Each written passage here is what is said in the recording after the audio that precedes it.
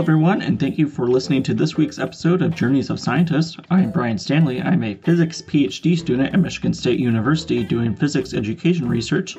I'm an outreach coordinator for the graduate student organization WAMPS. This podcast consists of informal conversations with graduate students with the goal of learning a little bit about their work, their interests and hobbies outside of work, and the experiences that brought them to where they are today. If you or someone you know is interested in joining an episode of Journeys of Scientists, please email me at the email provided in the show notes. This week we are joined by recent master's graduate Jessica Crawford. Hope you enjoy.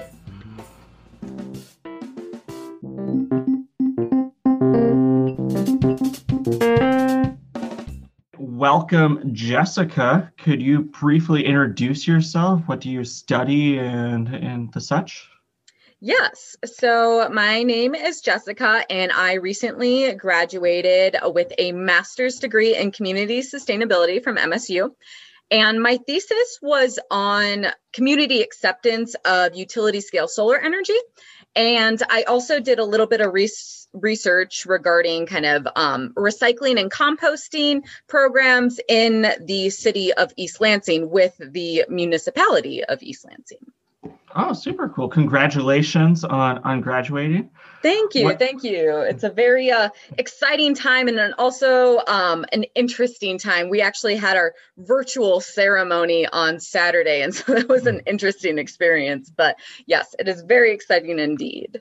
You just sit in your robes in your office. Yes. Yeah, it was very awkward. And then everyone had to their advisor got 1 minute to speak about everything that, their advisee did. And then we had a minute to thank them for everything they did. And then it was just all right, at the end of it, everyone had to move their tassel over. And then we all had to do a screenshot picture. So it was kind of funny.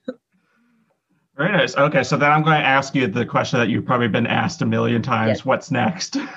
Exactly. Yeah, good question. And I've been trying to figure out what's next for, since December, I started looking for jobs kind of in the field of sustainability. And sustainability is such an all-encompassing kind of area, I guess, because to be sustainable, you have to be kind of sustainable on all fronts, whether it be natural resources or energy or, waste. It's kind of just all of these different components. And so I've kind of been looking for either focus areas within that renewable energy sector or within that sustainable resource recovery sector, because those are kind of the main things that I've been focusing on in my program. And so I was I know how to talk about these things in interviews. So those are kind of the jobs that I was looking for. And I really love the state of Michigan. And I think that Michigan has a lot of work to do as far as moving towards a more sustainable future. So I saw that as a lot of room for opportunities in this field. And so I was primarily looking for jobs that were either with local governments like cities or counties or within the state government. And I actually just secured a job last week with the state of Michigan.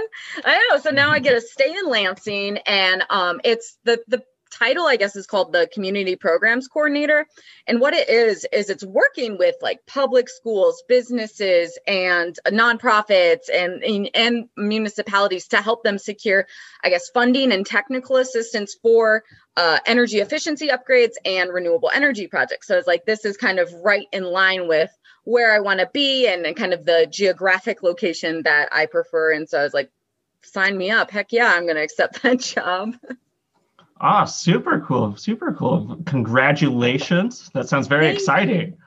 I know. I was very fortunate that it was able to work out where, I graduated and then I got a job right after that, because I know that sometimes that timing doesn't always work out very well. And so I'm just so thankful to have a job in this kind of climate and that I don't have to just sit in my apartment and twiddle my thumbs all day. Are you originally from Michigan?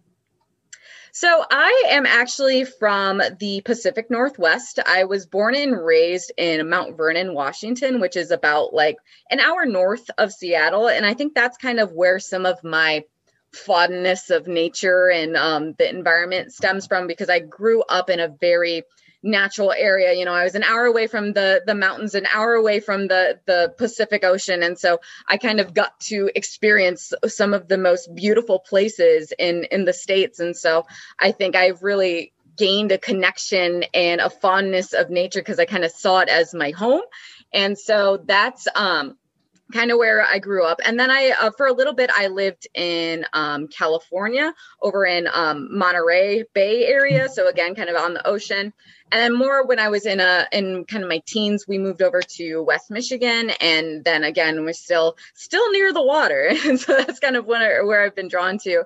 And I still think Michigan is one of even living in some of those more scenic areas. I like Michigan because I do like having 4 seasons. I mean, and even sometimes when it happens in a week, we get 4 different seasons, it feels like. So I don't know. I think that Michigan's a great place to be. And I'm glad that I am here now, but I do get to go back and visit, every once and again to go into the other side of the country. And so that's kind of nice to have, get away from Michigan for a little bit, but, come back and stay here and hang out for my career pretty much. Oh, very cool.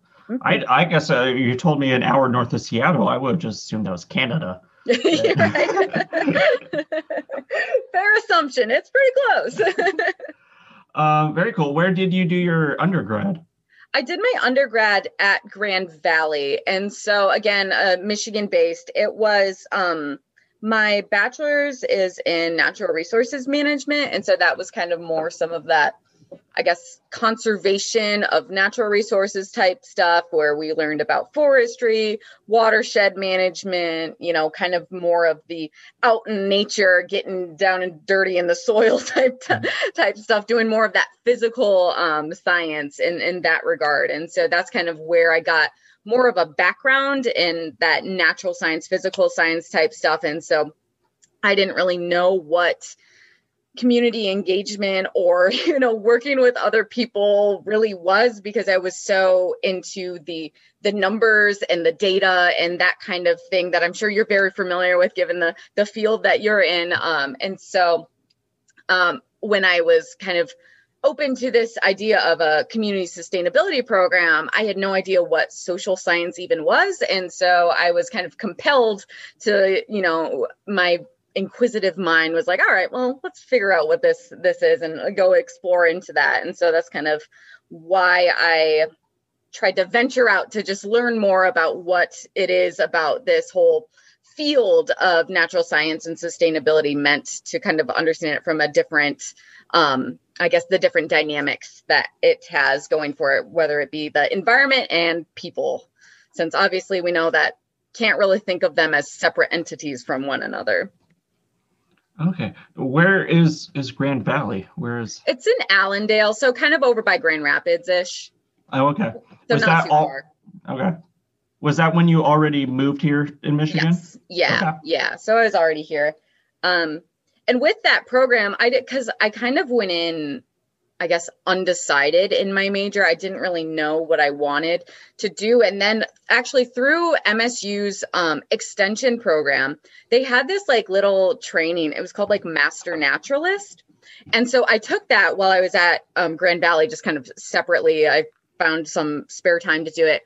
And with that program, they kind of took you out to all of these beautiful like parks and open areas. And then they would have these like leaders in the field that would teach you about the different, resources and reasons for conservation here in Michigan. And so, I got to learn about the dune ecosystems, the freshwater resources, all of the native plants and biodiversity type deals. And, then we would get to go out in the field and kind of experience all of that firsthand. And so that's when I kind of realized that I can take my passion for nature and like make it into something that I dedicate my, education and my career to. And so I was like, hey, other people are doing this. This sounds pretty cool, like something that I could do too. And so that's kind of where that whole connection came from, is really learning about the more formal side of this field. Oh, super cool. Random question, since you just mentioned like dunes and stuff. Mm-hmm. Like, so like Michigan has like dunes, on the western side, right? Why Why? Good question. You know what? I think a lot of it has to do with I think it has to do with the way that the glaciers had, formed and melted, and just the way that the lakes work to kind of shape some of the. Mm-hmm. You know what? I'm not even gonna pretend like I know. Okay, that's fine.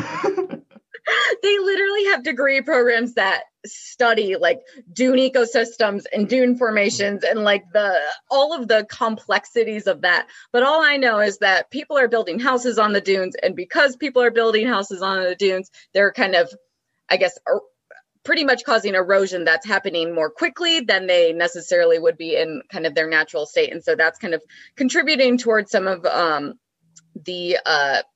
pretty much just the deterioration of our dune system. And so right now there's a lot of unhealthy dunes that are happening, and it's kind of a very sensitive area to be in and to, be able to recreate on or kind of have enjoy, because they're at a very fragile state. And so some of them are kind of at risk. So that's another thing that we got to be considering as Michiganders, is being able to kind of find ways to respect our environment and also being able to enjoy it at the same time. And so, being from kind of a coastal town, that's something that needs to be kind of considered in their just kind of their long-term planning, and where people are going to be allowed to build, and where people are going to be allowed to pretty much go out and, go, I don't know, what's it called? The motorbiking stuff and doing all that kind of crazy parks and recs kind of stuff. And so, yeah, it's a very sensitive topic, and a lot of people, want to be able to enjoy the lakes and live that coastal lifestyle. But at the same time, we're kind of harming the things that we love so dearly. Okay. So you said you did your undergrad in natural resources. Yes. So what led you into like going into that as like a major? Is that what you started off as, and why? Yeah, I think it's kind of, I started off undecided, and then I went to like a business degree, and then I like took a business class, and I was like, whew, this is a completely different experience. And this is kind of a different group of people that I'm not normally used to interacting with. Like the people that I interact with, we're just wearing hiking boots and jeans, and these people are dressed up in suits and bow ties when they go to class. And so I was like, wow, this is kind of a different setting. And so I started, after I took that MSU extension program, then I kind of said like, okay, well, what kind of classes do they have with that are more like biology related? And so as soon as I kind of started exploring that realm, then I was like, oh, this kind of seems like more of the group of people that I'm looking for. This is kind of more of the chill environment that I'm interested in. And also the stuff that I was learning, it just felt more interesting to me. And so I was kind of more compelled to continue to kind of learn more and go down that route further. Whereas like with business, I was just like, oh, this just seems like numbers and finances and laws that I don't understand. And so I was like, I didn't have that same connection. And so I think with the natural resources, I felt a connection that I was like, I don't know. It was just kind of that it was kind of just like a click where I was like, yeah, this seems more me. And so then I kind of switched my major and went into natural resources management.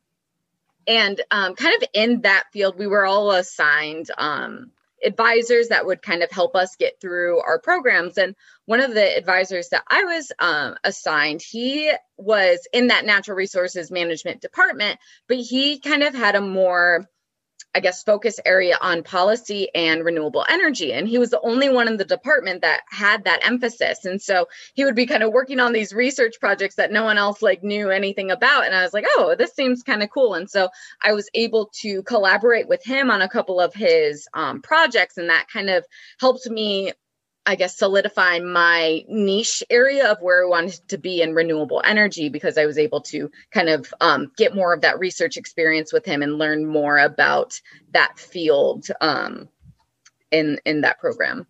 Okay, cool. Can you explain a little bit more of like the type of research that you were doing then? Yeah, so we had a couple of different projects. One was exploring a 100% renewable energy plan for this small coastal island called Cabo Verde, and it's actually off the coast of Africa. And so like I don't know, I have no idea how like that project got initiated, but my professor at the time had connections with the people in that area that wanted to explore more feasible possibilities to kind of sustain their lifestyle, because since they were a island, they pretty much were relying on diesel generations for powering their community. And so it was just incredibly expensive, and it wasn't going to, I guess, be sustainable in the long run. And so they were looking for a little bit more help on like, what are our alternatives and what can we do instead that is going to be something that we can keep going for the long run. And so with my professor, we kind of did a bunch of different modeling type deals where we would like find, okay, here's the realistic cost and here's the capacity for you to try out geothermal energy, or here's the options for solar, here's the options for wind. And so we kind of explored the different, I guess, types of energy that would be possible for that. And then kind of did like an economic analysis on, all right, well, if you were to pursue this is how much it's going to cost. This is kind of, I guess, the payback period of if you were to invest this is when you're going to, get your return on your investment type of deal. And so unfortunately, we were never able to go there because we didn't have the funding to go there. But we did kind of make a formal plan to one of their ambassadors that were kind of responsible for the oversight of their energy, and kind of presented it to them that way. And they were trying to go 100% renewable by like 2025 or something. And then there were going to be some extreme costs to that. And so I don't think that's something that they ended up doing, but they did make some, I guess, more clean strides towards what they were trying to do, even though they weren't able to get that ambitious goal. But a lot of the times when small island communities do kind of make those more ambitious goals, that's one of their opportunities to get more funding to be able to do that. And so I think that's one of the reasons why they were kind of being very aggressive about that. But yeah, they were, I think our research kind of helped them get the practical, I guess, support that they needed to be able to help them pursue that idea. And then another project that we were able to do that was a lot more local is we studied the potential for willow biomass as a renewable energy source. And at Grand Valley, they have like a sustainable agricultural program type deal where they have a farm where they kind of grow foods and then they sell it at, within the community. And so at that farm, we were able to get a plot of land where we planted, I think it was 4 different varieties of willow species, and we kind of measured their growth and their growth rate and their kind of just susceptibility to insects and diseases, and their contributions to the soil and how it kind of altered the soil conditions and all that kind of stuff to test, all right, what is the environmental impact of willow biomass, as well as is this going to be an option that can contribute to moving towards a more, I guess, 100% clean energy type of operation. Because I think one of the big hurdles that we're going to face in going 100% renewable energy is a lot of the fuel is going to be a big issue when it comes to trying to replace what we have, because currently there's not a ton of options. There's ethanol, but again, it's kind of this issue of land use conflicts, whether we're growing food or whether we're using our land for food or whether we're going to use it for fuel. And then when we do use it for fuel, it's not the most, there's challenges with it when it comes to, cost and the time it takes and just how much we would actually need to kind of meet the demands that we have currently. And so using a biomass was kind of, instead of like using, it was like a wood-based rather than, like more like a plant like corn, is kind of, I guess, has more energy density. And so with that, it was kind of seen as a potential alternative. And so that could be, give us more opportunities for, I guess, more power. I don't know. Mhm. But so that was another project that we got to do more locally. And it was more of a physical measurements, whereas the other project was kind of more of a economical and distant measurements that we were using, literally just based off of, I guess, numbers that were made available to us by our partners overseas. And so, yeah, those were kind of the two different things that we got to work on, both kind of completely random from what I was studying at the time. And so I was kind of interested in it because it was so different, and it was something that seemed to be very much needed. And yeah, and so that kind of got me going on the whole renewable energy kick. Okay. So like there's many different types of like renewable energy, like you said, like solar and wind and geothermal and all that. So obviously they each have like kind of like their own pros and cons and like are dependent on like where you actually are. Yes. I was just curious, like, is there like one though that like, oh, that's like, I don't know, your favorite, or like one that you like, oh, I really like this type, or so one that I get super excited about, I just love wind energy. I think wind energy makes sense for the most people, because when you think about wind energy, you can pretty much produce 1 megawatt of energy with one turbine. And within that one turbine, they usually only need like 1 acre of space. And so a lot of the times these wind turbines go up in more rural areas, and in places like Michigan, it's, it's on our farmland. And so when you think about the land use conflict, they use a lot less land for the amount of power that they produce. And so a lot of the times farmers who have wind turbines, they can still keep a lot of their land in production.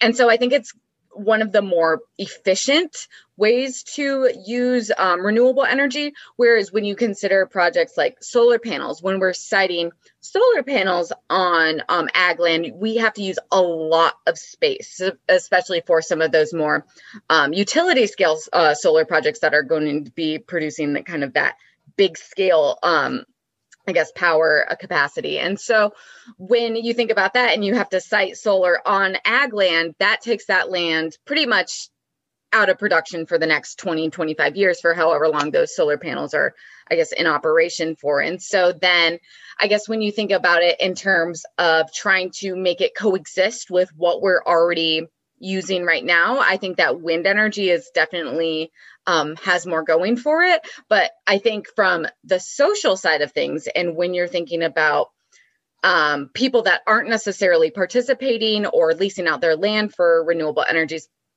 people don't like seeing wind turbines. And you can see them from like up to 30 miles away, even more maybe. And so they impact a lot more people from an aesthetic type, point of view. And so there are, I think that does complicate things in terms of, opposition groups being fearful of it impacting their property values and kind of just ruining some of that rural, it's almost ruining that rural aesthetic that people move out to the countryside for, because, it's interrupting that landscape that they were so used to. Whereas, something like solar, you can put up some trees around the vicinity, and it's really only going to impact the nearby neighbors. And, people 30 miles away have no idea it's even there. And so I think that there's pros and cons for each of them. And that's why it's so important that we do have that diversity within our energy mix, so that we can kind of make up one type of energy kind of makes up for what the other one lacks. But yeah, I'm a big fan of wind turbines. So I always thought, I personally never understood the like, oh, they're ugly to look at or whatever. I don't know. I'm like, they're giant. I don't know. I think they're cool looking. Like, I've driven through Wyoming so many times. I'm like, well, yeah. Wyoming is not that interesting to look at, but I'm like, oh, but there's a giant farm of wind turbines. I'm like, well, that was kind of interesting. Yeah, right. There's a spice up to the landscape. I know I've read studies too, where like, especially younger generations are more like, find these wind turbines more visually appealing because they do connect it to that, environmental aspect of, hey, this is good for our future. Like, we like this because that means we're not going to have to deal with as much, aftermath of climate change if we're continuing to invest in this type of energy that's more sustainable for all of us. So there is definitely a generational divide for who thinks wind turbines are kind of cool to look at versus who just would rather look at a farm field. Yeah. So like, I guess like wind energy, I think of like the giant turbines, which like when you don't realize just how big they are until like you're like on the freeway and like, oh, there's one on the semi, so it's like, oh, it's huge. So that seems good for like making a lot. I think of, like when from like Arizona, like, okay, well, it's sunny all the time. So like everything's solar because you just put it on your roof of your own house or your business, or like covered parking, or just like the giant solar panels. So that to me, that seems like, oh, that's like very personal thing. Like I, as a person, can do that. Is there like an effective way that I could have like wind energy? Like, can I put like a mini turbine like in my backyard, or is that just like, will I not get a whole lot from that? Yeah. So I think part of the reason why those wind turbines are so large is because the higher up that you go, the more consistent and powerful the wind is. And so that's why you kind of need these wind turbines to be like 500 feet in the air, because that's when you're going to get them to, operate at the capacity that they need to operate in order to produce a lot of energy. And so there are options for you to get more, miniature wind turbines for your own like personal property, but then again, it's not going to be, it's not going to do a whole lot. I think anything helps, especially if you are in an area where, let's say that you have a bunch of trees in the area and you're not necessarily going to get the most solar, having an alternative like wind would be a contribution. But again, I'm not 100% sure if it's going to be enough to sustain the power that you would need. But yeah, I think again, that is something where you could couple it with both solar and wind, because then you kind of have a little bit working towards your whole energy portfolio. So let's say maybe if your wind turbines aren't going to be operating because it is a very still day and your turbine's just not going to be high enough to kind of get that consistent wind that it needs, but hey, maybe you could get a little bit of solar during that time. And wind turbines too, I think, from what I understand, they do operate very highly kind of in the evening and at night as well. And so that's kind of, again, where that balancing act comes into play. Whereas, you get your solar energy kind of at that peak time during the day, and then your wind comes in and kind of helps you through the evening and at night as well. And so I think it's just the more the merrier. What's geothermal energy? Like I've heard of it, and I know, well, just from the name, it has to do something with heat from the earth, right? But but beyond that, I don't really know what it is. Yeah, that's a good question. And I'm trying to learn a little bit more about it too, because I know that geothermal is definitely very prominent in areas, especially with more volcanic activity. That's where you can get like powerful load from geothermal. But I have heard that there are like places where you can get geothermal that don't necessarily have, that high activity happening underneath the surfaces. And it's something that is, again, going to be like a little bit less powerful. But I do hear all the time that people are kind of tapping into geothermal to, like, let's say, heat their water or something like that, and using kind of that option. And I know that geothermal, it's not really at that same level where wind and solar are in terms of making it economically feasible. It definitely has a higher, it's going to be a longer payback period, because the technology is not, I guess from my understanding, the technology isn't as well established there. And then it also is very location specific. And so, yeah, you can get it, but again, it's going to be very context specific as to where it's going to operate the most efficiently. So yeah, I think when it's compared to something like, oh yeah, I'll just heat my own personal water heater, I think in terms of doing that, that's something that you can use geothermal for. But again, operating on a big scale, especially in a place like Michigan, I'm not 100% sure of if we're there yet. And we might be, because that's not really an area that I have I guess, formally studied, and it's something that I want to learn more about. But again, I think that's kind of just another one that we have to keep in our pocket to continue to research in and see where we can move it, because again, it's going to be something else that can contribute to where we're trying to be. And yeah, so that's definitely one that I have to look up to, because I'm like, it sounds awesome. It sounds like everyone needs this, but like, can everyone get this is the bigger question. So how did you end up at MSU? Did you go immediately from undergrad? And like, if so, like why MSU?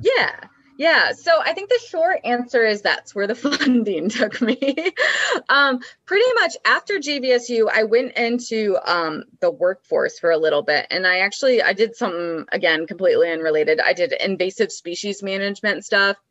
And I also did a little bit of that recycling area too. We got some scrap tire recycling funding, and we got some we just made a little bit of education kind of stuff. And so I was kind of doing that primarily invasive species work. And at the time I was like, this isn't like, I like doing this, but I feel like this isn't necessarily the area that I want to continue to go down. And so I was kind of thinking about, all right, what are some other opportunities that I can get back into to kind of, further go down the route of renewable energy, because that was something that I was kind of vibing with when I was in school and something I wanted to get back into. And so that advisor that I talked about at Grand Valley, I kind of told him my interest in going back to do more schooling.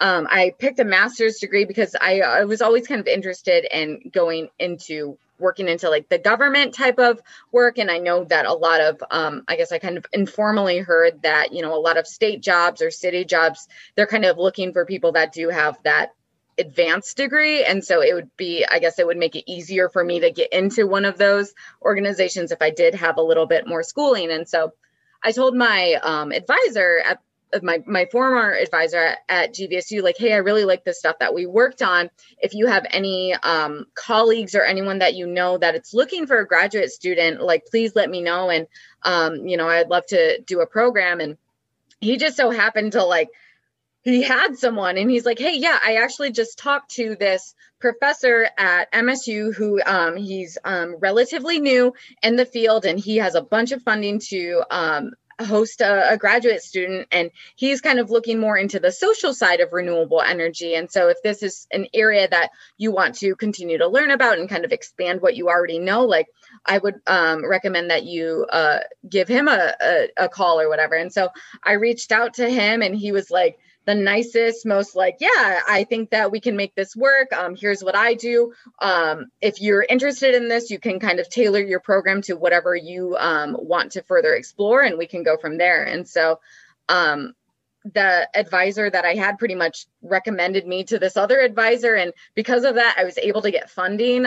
So that's really the only program I've ever even looked at, because I was like, I don't really want to, if I don't have to, I don't want to pay. And so I was like, this guy has funding. He has a topic that I'm interested in. MSU is still, it's a accredited school for doing environmental work and in the field. And so I was like, that sounds like a good fit for me. And I was like, all right, sign me up. And so I went into it. So I think I worked in the workforce for maybe 2 or 3 years before I came back to school. And I'm kind of glad that I did that, because I think that looking for jobs now, they do, the workforce is so picky, they want you to have this education, they want you to have experience, and, but they don't it takes a lot of, it pretty much, they're asking you to have everything before you even apply to an entry-level job. And so it's very it's frustrating at points, but I think that having both that academic and a little bit of a professional experience kind of helped me secure this position that I'm in now. And so, yeah, that's how I ended up at MSU and got connected with that professor. I did try to connect to a couple of professors at U of M, but they just didn't have the same, I guess, financial resources that this one had. And so I was like, yeah, this seems like a better fit. All right. Super cool. And then I know that you did, because I saw your portfolio presentation of you were in the certificate program for community engagement. Can you talk a little bit about your experience with that and the project that you did for that? Absolutely. So I think that, so the certificate and the graduate certificate in community engagement, it's pretty much just like this actual like formal certification program that like you get classroom training, as well as once you get your classroom training, then you kind of go out into the field and implement what you've learned in order to conduct a partnership using kind of this a scholarship where you incorporate both academic knowledge and then like community expertise and knowledge, and use that partnership to kind of create this mutual benefit of what the community needs that work for, and then, you know, what you needed that for, to whether it would be advance your own, you know, academic, your CV or whatever, or whether you're looking to get more experience in the field. And so since recycling was something that I kind of got interested in at, in my job after I graduated undergrad. And then I also started to work as a recycling assistant at MSU's Recycling Center, just because I was like, I don't know. It's just like, what else can I do? And so I was like, oh, let me sort recyclables on a line for 7 hours a day. That sounds fun. And so I decided to do that to kind of get a more hands-on experience with the recycling industry. And so after I did that for a while, I was kind of like, okay, well, I feel like I can do a little bit more than just, sort trash all day. So I was like, all right, how else can I have an impact in this field? And so I connected with the city of East Lansing to see if like they were interested in doing anything more with their resource recovery services. And they're like, oh yeah, we're always looking to grow and expand what we do. And they're very interested in learning from the public. And obviously their whole goal is to serve the public. And so when I told them like, hey, let's do this research that's publicly informed so that you know what the public wants so that you can better serve them. And they're like, all right, absolutely, let's do it. And so we pretty much did this partnership where I worked with the city itself, and we conducted this research experiment where we just collected research on what the public wanted out of their resource recovery services to find out where the city should go next with kind of exploring opportunities for funding or, education, or what else they needed to offer so that the citizens could have their needs met in terms of recycling. And so we just gathered a bunch of input from the citizens. And once we had that, I kind of helped the city analyze that data to, pretty much allow them to interpret like what it means for what happens next. So for example, a lot of people wanted better access to electronics recycling or recycling plastic film. They wanted more resources on like, all right, what's the difference between boxboard and cardboard kind of deal. And so that kind of just gave the city a better perspective of where the community stands as far as where they're at with their recycling. And so that information was helped used so that they could put some of that citizen informed information towards their more formal goals so that they could, start writing grants to, all right, where can we, find money to host an electronics recycling drop-off center, or, this is where we should dedicate our staff time to developing more, flyers on, all right, this is what cardboard is, this is what boxboard is. And so I think it just kind of helped them direct where they were going next. And so that was a really great opportunity to kind of get to learn more about the recycling side, especially in mid-Michigan, and, from one of the leaders in recycling in the state, because the state is very they have a lot of work to do as far as recycling. The state's recycling rate's only like 15%, whereas the city of East Lansing's recycling rate is more than 50%. And so, being able to learn from the city about what perspectives, their hurdles, their opportunities that they faced in order to get to where they're at, and then them still being interested in furthering, all of the great work that they already made, was kind of just a very inspirational experience and a great opportunity to kind of get to know more about the field of recycling. And so it's definitely one that I would like to continue to further dive into as I guess, progress in my career, and hopefully I can get involved in that again. So, yeah. each different city, is trash and recycling, are those privatized or are they through the city? Yes. So the city itself, if you're within city like limits, that is like a municipal service. But let's say that you're not within the city limits, then it's privatized. So I think in East Lansing, it's like I don't know. It starts with a G. Granger, I think. And so Granger's like their private one if you're outside of the city. But within the city, then yes, the city has the recycling services. So yeah, that gives them a lot of, I guess, influence on being able to offer more because they do have that ability to. They have the staff and the infrastructure, and so that kind of gives them a lot of capacity to act on some of these citizens' requests. Very nice. So I guess I'd be curious, either when you were an undergrad or even now as a grad student or like a now completed grad student, were you like, what did you do outside of like research or your classes? Were you part of like clubs, organizations, hobbies, anything like that? So really the big thing that I did, so one of the reasons why I connected with the city of East Lansing, because I served on their commission on the environment. And pretty much what that is, it's like a citizen advisory committee, so that citizens that are kind of in the know of whatever topic they're focused on can kind of be used to direct some of the citizen or the city's actions in a more formal sense. And so that's one of the I guess, extracurriculars that I did in terms of outside of academics. But to be honest with you, I wish I would have done more in terms of like student organizations and that kind of stuff, because MSU in particular, I mean, they have that whole, there's so many different opportunities to get involved in student-led organizations. And that's something that I did at Grand Valley, but didn't do here. And so I'm kind of like, dang, I missed out. And I see like a lot of my friends have been a part of like the graduate student organization or even just stuff like that. And so I see a lot of their engagement and stuff like that. And I'm like, man, I should have done that. Now I feel kind of lame. So besides that, I mean, I, in my free time, I tried to spend as much time outdoors as I could.